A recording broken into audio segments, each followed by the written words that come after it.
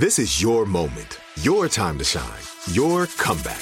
You're ready for the next step in your career, and you want an education employers respect. So you're not just going back to school, you're coming back with Purdue Global.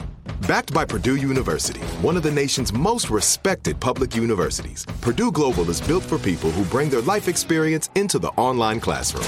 Purdue Global, Purdue's online university for working adults. Start your comeback today at purdueglobal.edu. Our world is full of the unexplainable. And if history is an open book, all of these amazing tales are right there on display, just waiting for us to explore. Welcome to the Cabinet of Curiosities.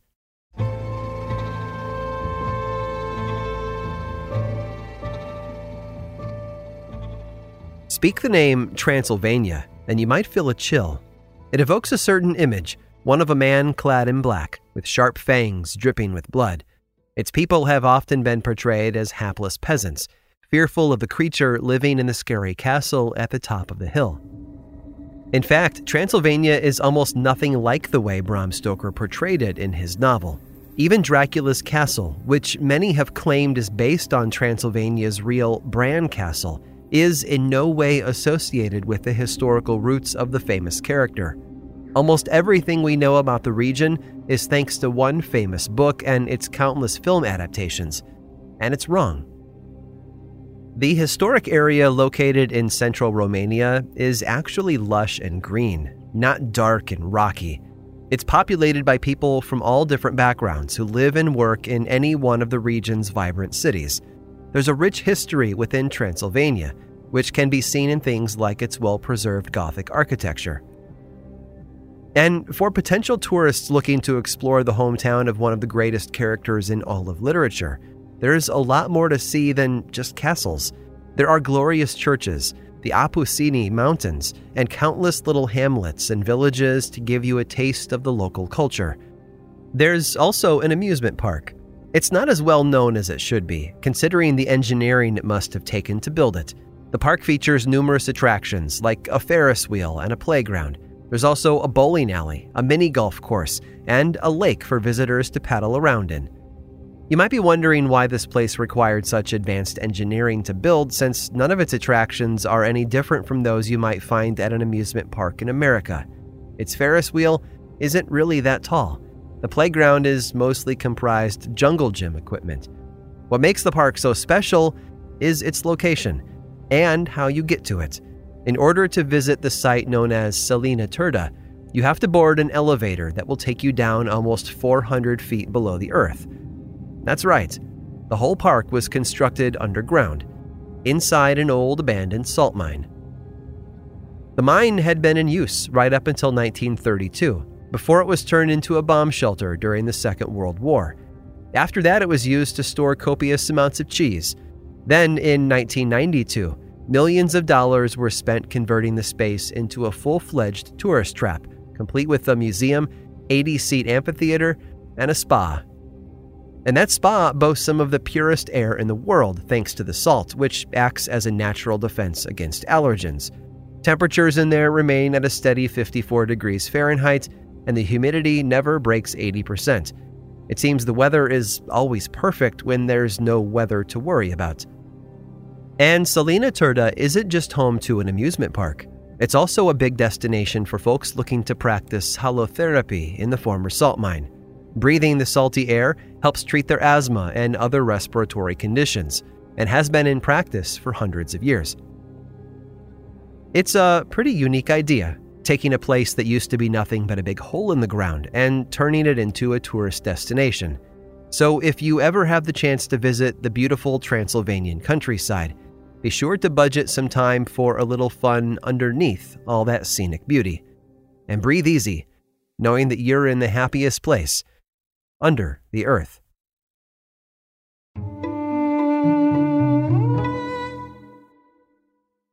Are you ready to take charge of your health journey? Look no further than Trinity School of Natural Health.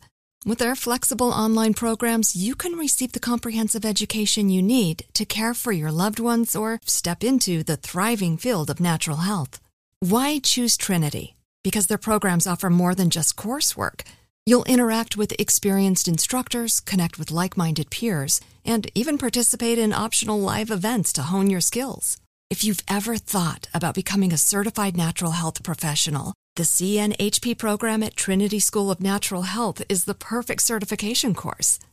You'll equip yourself with the knowledge and skills to make a real difference in the lives of others.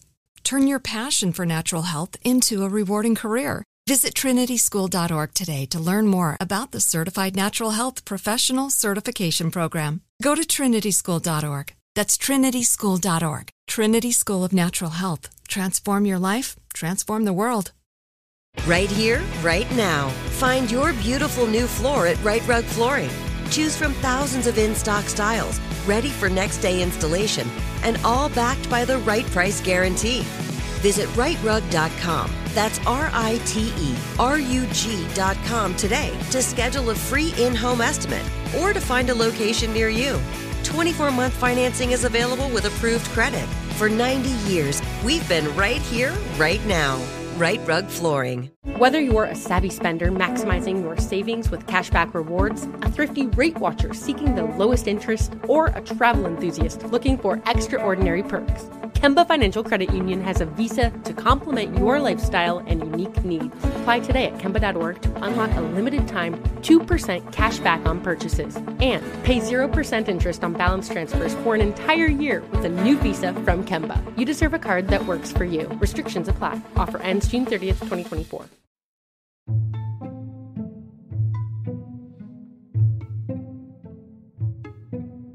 Opportunity often knocks when we least expect it. We're just going about our daily lives and suddenly something hits us that changes everything in a dramatic way. Percy LeBaron Spencer was a physicist working on radar tubes when a new opportunity found him. He had been building magnetrons, or large vacuum tubes that generated microwaves, when he noticed the candy bar in his pocket had melted. It occurred to him that the microwaves had caused the bar to heat up rapidly. A few years later, he filed the patent for the first microwave oven. Another famous and influential accident happened in 1928 when Dr. Alexander Fleming left out Staphylococcus cultures for a few weeks that didn't grow or spread, resulting in his discovery of penicillin.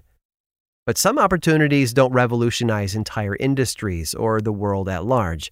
Sometimes the moment is just right for someone to change their own lot in life, and that's enough. But at what cost? During the late 1600s, Salem was battling a crisis of faith, political turmoil, and war on their borders, all of which culminated in the now infamous Salem witch trials of 1692. However, accusations of witchcraft were not uncommon elsewhere in the world. Scotland was a hotbed of activity from the mid-1500s all the way through the early 18th century, and that's where John Dickson found his calling. John had been quite young when the witch pricker arrived in town. The people came to watch the mysterious man perform the test that would prove whether someone was, in fact, a witch.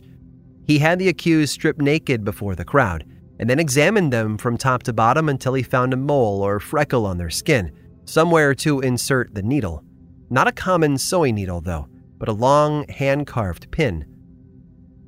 The witch pricker would insert that pin into the spot, known as the devil's mark, and if it caused pain or bleeding, then the accused was proven not to be a witch.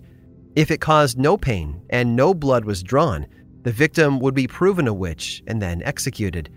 Oh, and the witch pricker was paid for every positive identification, making it a responsibility that was easy to abuse.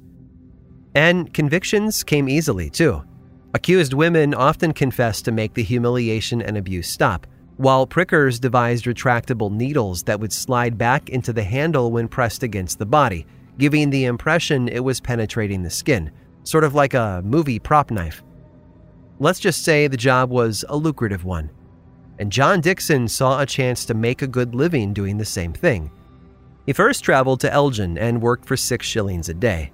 This was where he met the famous Isabel Gowdy, an alleged witch who had been charged with murdering her landlord's small children. It's not clear whether Dickson directly had anything to do with Isabel's confessions, which implicated 12 members of her coven, but Dickson was successful enough to move on to bigger communities, heading north to Tain just a year later. In Tain lived a man named John Hay, who had also been accused of being a witch, but he was different from other victims, and not just because of his gender. Hay worked as a court messenger and knew enough about the law to use it to his advantage. Rather than be subjected to Dixon's tests, Hay petitioned for the witch pricker's arrest, alleging that he was operating outside the legal guidelines. The courts agreed, and Dixon fled south before they could take him into custody. John's career wasn't over, though. He took a job on behalf of a landowner who wanted a particular clan removed from one of his properties. The McLeans had lived there without incident for over 2 centuries, but the landowner, Chisholm, had big plans for this land. Given the people's propensity for calling out witchcraft with no other reason than mild unease, Chisholm saw a way to get rid of his pesky tenants once and for all. He hired John, who had changed his name to Mr. Patterson to avoid capture, to conduct an interrogation. The witch pricker did as he was told. He stripped all of the McLeans, 14 women and 1 man, right down to nothing, and began stabbing at them with his special needle. The clan was tortured. The soles of their feet were burned, and they were dangled by their thumbs until they confessed, which of course they did. Anyone would.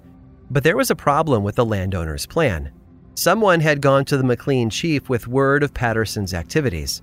The chief called the landowner's bluff, and as a result, an investigation was conducted and the McLeans were released. John was arrested and sent to Edinburgh to answer for his crimes, and it was there that 2 big secrets were revealed. First, John hadn't been using a needle to figure out who was a witch.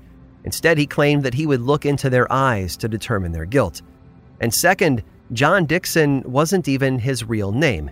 He had been born Christian Cadell, and he was a woman.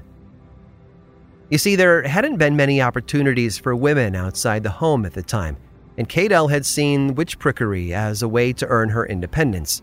Sadly, she is believed to be responsible for the deaths of at least 6 innocent people over the course of her career, although the real number is likely higher. It's not a happy story, I know, but it's one that we should never forget, because it teaches us a valuable lesson.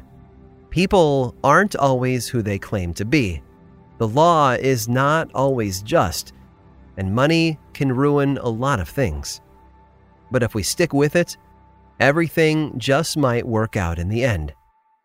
That's the hope, at least, isn't it? I hope you've enjoyed today's guided tour of the Cabinet of Curiosities. Subscribe for free on Apple Podcasts or learn more about the show by visiting curiositiespodcast.com. This show was created by me, Aaron Mahnke, in partnership with How Stuff Works. I make another award-winning show called Lore, which is a podcast, book series, and television show, and you can learn all about it over at theworldoflore.com. And until next time, stay curious.